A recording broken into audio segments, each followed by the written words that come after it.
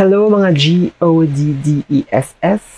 It's me, your detective Martin Rules, and welcome back to my channel. And you know what time it is. It's Philippine True Crime Stories. Kumusta kayong lahat? I hope you guys, girls, and my non-binary friends are safe and healthy. Kung bago kayo sa aking channel, hello, my name is Martin, or you can call me Tin. At tuwing Thursday, well, today is not Thursday, it's Sunday. Pero tuwing Thursday, gumagawa ako ng video tungkol sa totoong krimen or misteryo na nangyari sa Pilipinas or sa Asia habang nag-makeup. Kaya naman, if this is right up your alley, go ahead and I highly suggest na mag-subscribe ka na sa aking channel para ma-reach na natin yung 10K at maiwasan na natin ang inconsistency. Oo. Huwag mo rin kalimutan na i-click yung bell button para naman makalembang ka pag meron tayong bagong uploads. And lastly, if you have any questions tungkol sa topic natin for today or sa mga makeup na i-apply ko, huwag kayong mahiya na magtanong sa comment section below. Okay, so last week, kung naalala nyo pa, pinag-usapan natin yung mysterious death ni Rico yan, and today naman we are going to talk about Bloody Sunday Massacre. Sobrang recent ng case na ito and was tagged as one of the deadliest days for activists in recent history for the Philippines. Babala, ang mga susunod na imahe, istorya at description ay maaari makapagdulot ng takot. Huwag magpatuloy kung kinakailangan. So, nangyari ito during the heights of pandemic. And of course, yung presidency ni Duterte, kaya alam nyo na, we're off to a good start. Pero if you ask me, it's a very dark times indeed. Anyway, 2 days before mangyari itong murder sa mga activists, environmentalists, and human rights defenders, Duterte said at a televised public event kung saan he directed the police and the military to finish off and kill all members of the communist rebels, advising them to don't mind human rights. Ang pagkakasabi niya, and I quote, "I've told the police and the military that if they find themselves in an armed encounter with the communist rebels, kill them. Make sure you really kill them and finish them off if they are alive," end quote. Numerous media outlets have linked the Bloody Sunday killings dun sa speech na ginawa ni Duterte. Yung 2021 Calabarzon raids, also referred as Bloody Sunday and Copland ASVAL or ASVAL, pero tawagan na lang natin siyang ASVAL para mas easier, or Case Operation Plan ASVAL. A quick internet search disclosed that ASVAL is a Soviet-designed rifle with integrated suppressor na madalas ginagamit sa covert operations. Itong Copland ASVAL ay series of operations conducted by the Philippine National Police and Philippine Army sa Calabarzon. Yung PNP chief at the time na si Manyanita Boy, naalala niyo ba yun? Oo. De Bolsinas said the region-wide raids against personalities with alleged links to communist rebels is valid. Malakas ang loob nila, of course, because at least 24 search warrants ang ipinatupad ng korte sa mga bahay at offices ng mga grupong they branded as front organization of the Communist Party of the Philippines, New People's Army or CPP-NPA sa Laguna, Cavite, Batangas, and Rizal. Dagdag pa ni Sinas, the fact that the court have issued search warrants for those operations indicate that they were all legitimate operations. By killing alleged communist,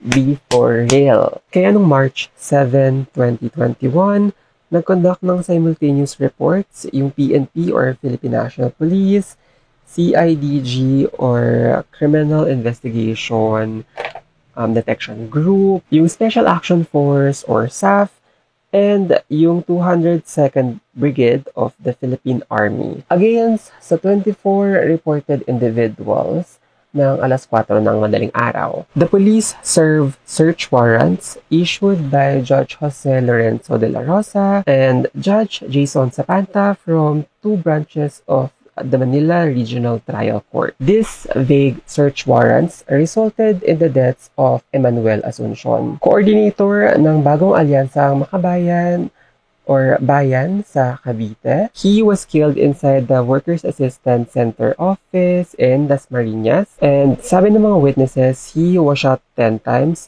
and was dragged outside the office. Si Ana Maris Chay Lemita Evangelista, member ng environmental organization na ugnayan ng mamamayan laban sa pagwasak sa kalikasan or Umalpas Ka, at yung asawa nito na si Ariel Evangelista na miyembro rin ng Umalpas Ka was killed in their home sa Nasugbu, Batangas. Sadly, yung pagpatay sa kanila was witnessed by their 10-year-old child who hid under the bed. Si Melvin Greg Dasigaw, member ng Urban Poor Organization, San Isidro, Kasiglahan, Kapatiran at Damayan para sa kabuhayan, katarungan at kapayapaan or SICAD K3 was killed in his home sa Rodriguez, Rizal. Pati sina Abner Damas Mendoza Esto and Edward Damas Mendoza Esto, mga miyembro rin ng SICAD K3, was killed sa bahay nila sa Rodriguez, Rizal. Pati si Puroy de la Cruz, indigenous Dumagat,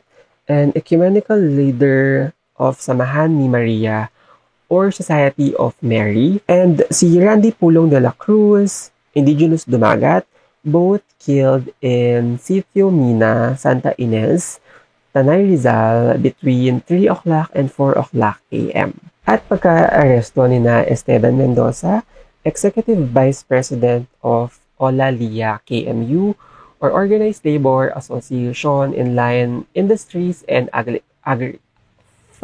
Agriculture. Pati si Ninfa Lazanas, paralegal for Rights Group Karapatan at member ng Kapatid Timog Katagalugan, inaresto sa bahay niya at Sampirohan, Calamba, Laguna at 4 a.m. Yung tatlong apo niya, ages 6, 9, 12, were with her at the time. Pati si Eugene Eugenio, member ng Confederation for the Unity, Recognition, and Advancement of Government or Courage Rizal, inaresto sa Antipolo. And lastly, si Joan Ignacio Efren, arrested at her residence in Sitio Lukutang Malaki, San Isidro, Rodriguez, Rizal, at isa pang unidentified individual also arrested in Rizal. Ayon sa mga police, alleged weapons and grenades were found during the operations, and yung mga activists were killed for resisting arrest. Come to think of it,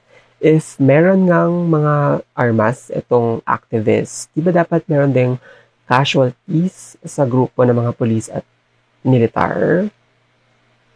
By the way, 6 yung inaresto at 9 yung pinatay sa operation na ito. Itong Sunday crackdown ay isa sa pinakamalaking one-day offensives of the police and military against activist groups, many of which have been red-tagged by the Duterte administration. In a phone interview, ang sabi ni Calabarzon Police Chief Brigadier General Felipe Natividad, yung operation daw ay only in compliance with Duterte's Executive Order number 70, which ordered a whole-of-nation approach to ending insurgency. Si De Bolsinas, however, did not comment nung tinanong siya sa connection between sa order ni Duterte to kill communist rebels and yung Bloody Sunday na naganap sa Calabarzon. But he stressed that Coplan Asval is legitimate. Of course, this incident blew up.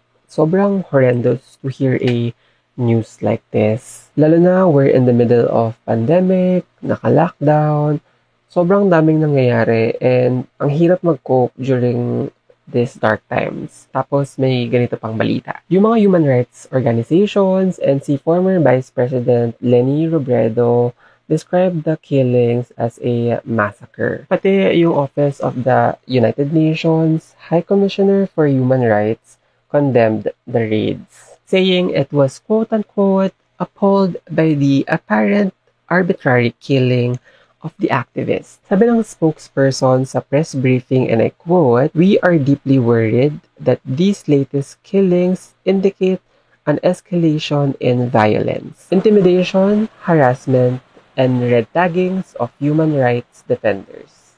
End quote. The Department of Justice led a task force investigating the series of violent police raids at sa nangyaring massacre. Sabi ni Judge Secretary Minardo Guevara, if activists involved in certain advocacies, such as trade unionism or peasant association, were killed, the incident fall within the jurisdiction of Administrative Order 35 Task Force, the body that looks into extrajudicial killings. Yung AO35 or Administrative Order 35 created an interagency committee on extrajudicial killings, enforced disappearance, torture, and other grave violations of the rights to life, liberty, and security of person. Sabi ni Representative Ferdinand Gaite ng Bayan Muna sa interview niya sa ANC, quote-unquote, "There must be an investigation from the PNP itself to account for what actually happened." 4 months after the incident,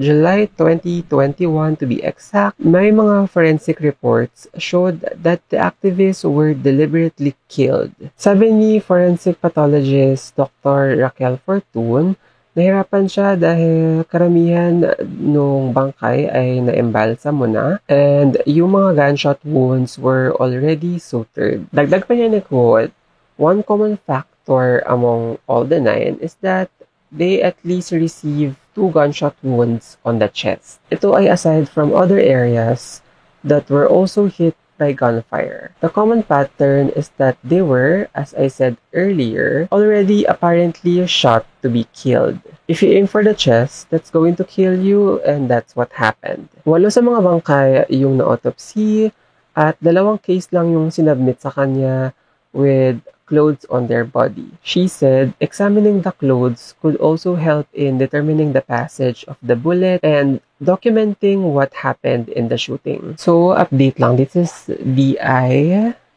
Yes. Gagawin ko lang yung other eye off cam dahil ang tagal kong ginawa ito. Nakakaloka. So, yeah, I'll be right back. I'm back. Okay, so yung mga relatives ng mga biktima asserted na yung mga accusations na merong guns and explosives were baseless. At sa tingin ni Dr. Fortun, dapat daw sa lahat ng kaso na may napapatay sa police operation ay may homicide investigation para malaman kung talagang nanlaban yung mga napatay. Which actually may point siya because she's an icon, she's a legend, and she is the moment. Come on now. Like what I've said earlier, kung talagang nanlaban itong mga activists, bakit walang natamaan sa mga polis at sundalo?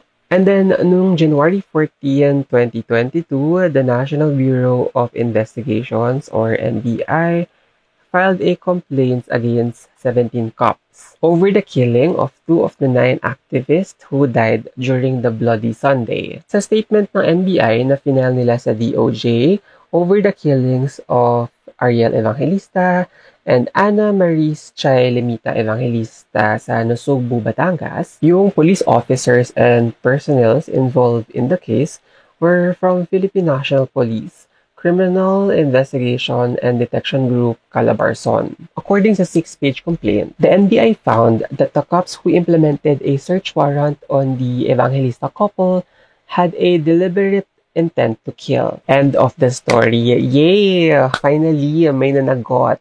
Oo, justice system works.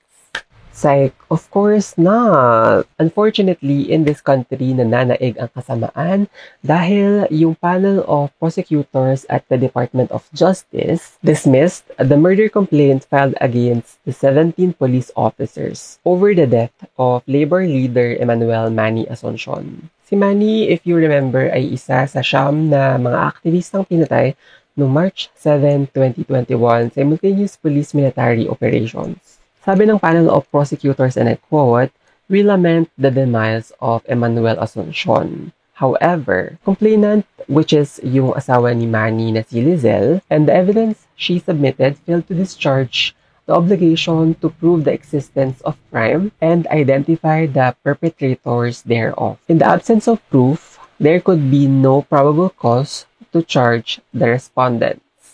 End quote. According pa sa kanila, the records of the case will be returned to the NBI, which will then conduct a further investigation to determine the identities of the assailants. Of course, kahit sino kukulo ang dugo kapag narinig ang resultang ito, at lalong-lalo na yung mga kapwa-aktivista ng mga pinatay. Sabi ng karapatan, isang human rights organization, si Duterte, NTFEL-CAC or National Task Force to End Local Communist Armed Conflict, si PNP Chief de Bolsinas, PNP regional and provincial officials, at yung mga judges who issued a questionable search warrant must be held accountable. Yung National Union of People's Lawyer called on the Philippine Supreme Court to review the quote-unquote administrative order that allows executive and vice-executive judges to issue search warrants. According sa grupo, yung mga judges must carefully look into the application for warrants, especially if the police narrative is unbelievable, citing in particular circumstances katulad ng pag-aresto kay Nympha Lanzanas. Kinondem naman ni Senator Risa Hontiveros yung pagpatay, saying it was due to this administration's high level of disrespect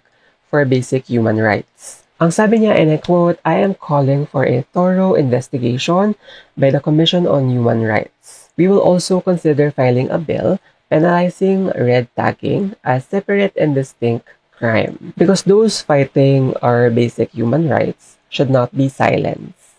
End quote. Sabi naman ni then Senator Francis Pangilinan, the PNP should use its 289 worth of body camera that was purchased back in 2018 to prevent killings like the one that took place in Calabarzon. Dagdag pa niya, without the body camera, the non-laban excuse of the police for killing their captives would always be under a cloud of suspicion. Yung mga representative na sina Ferdinand Gaite, Carlos Zarate, Eufemia Culamat, Arlene Brosas, Franz Castro, Sara Ilago, Edsel Lagman, and Kit Belmonte called for the House of Representatives Human Rights Committee to investigate the deadly raids. And si Lenny Robredo naman, na alam natin isa sa mga opposition sa rehimen ni Duterte, ang sabi, and I quote, "There is no other way to describe this. It was a massacre." And it came just 2 days after the president himself ordered the state force to ignore human rights, kill communist rebels, and finish them off before the NTFEL-CAC. Yung Amnesty International naman stated that it was deeply alarmed at how police operations were being used against activists. Yung HRW, or Human Rights Watch, called the series of killings as part of the Philippine government's dirty war and urged the UN to deploy a rapid response unit to investigate the killings. Meanwhile, yung EU, or European Union, recalled the Philippines' commitment before the United Nations Human Rights Council to ensure accountability for human rights abuses and violations. Fast forward to this year, 2 years after the murder, none of the perpetrators of these attacks had been held accountable. Yung rights group, ang sabi sa DOJ, hindi pa nare-resolve yung murder complaints after nila i-dismiss yung 17 police. Kaya sadly, hanggang ngayon, yung case are still in limbo. So that is the story of Bloody Sunday, or mas preferred kong Bloody Sunday Massacre, which is yun naman talagang nangyari.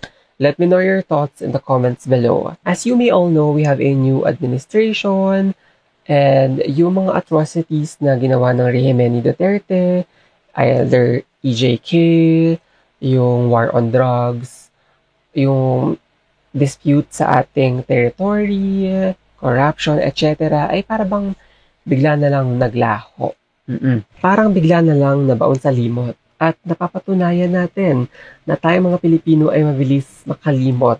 Kakaloka. And of course, kasama nito yung mga biktima at mga pamilya ng mga biktimang inosenteng namatay sa rehimen ni Duterte ay hindi makakamit yung hustisya kapag hinayaan lang natin yung may sala walk free. At itong bagong administrasyon ay walang pinagkaiba sa mga nauna dito. Since Marcos Jr. took power in June 2022, patuloy pa rin yung attacks against activists and human rights defenders. Katulad na lang noong January 13 this year, 2023, yung mga development workers na sina Dayan Dumanaw and Armand Dayoha were abducted in Cebu City. They were found 3 days later pagkatapos silang iwan ng abductors nila sa isang resort 40 kilometers kung saan sila dinukot. Sa press conference noong January 22, ang sabi ni Dayan and Armand, they were subjected to psychological and emotional torture by their captors. Inililipat sila sa iba't ibang lugar habang naka-blindfold,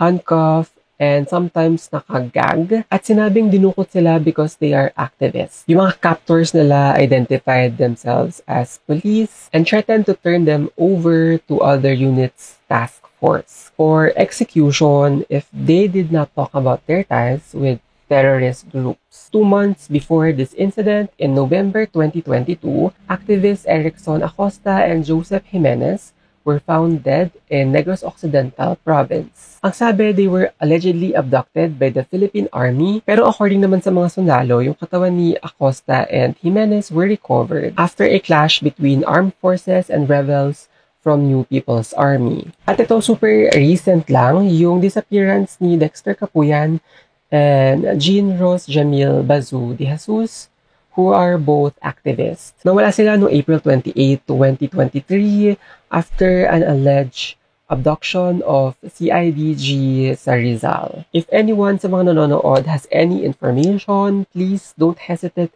to contact Cordillera Human Rights Alliance. Ilalagay ko naman sa description box yung contact number. And for me, I hope matapos na yung attacks, harassment, and intimidation sa mga human rights defenders. At magkaroon sana ng environment na safe without the fear of reprisal. At sana maintindihan natin, yes, I'm talking to you. At unawain natin kung saan naguugat yung armed conflict.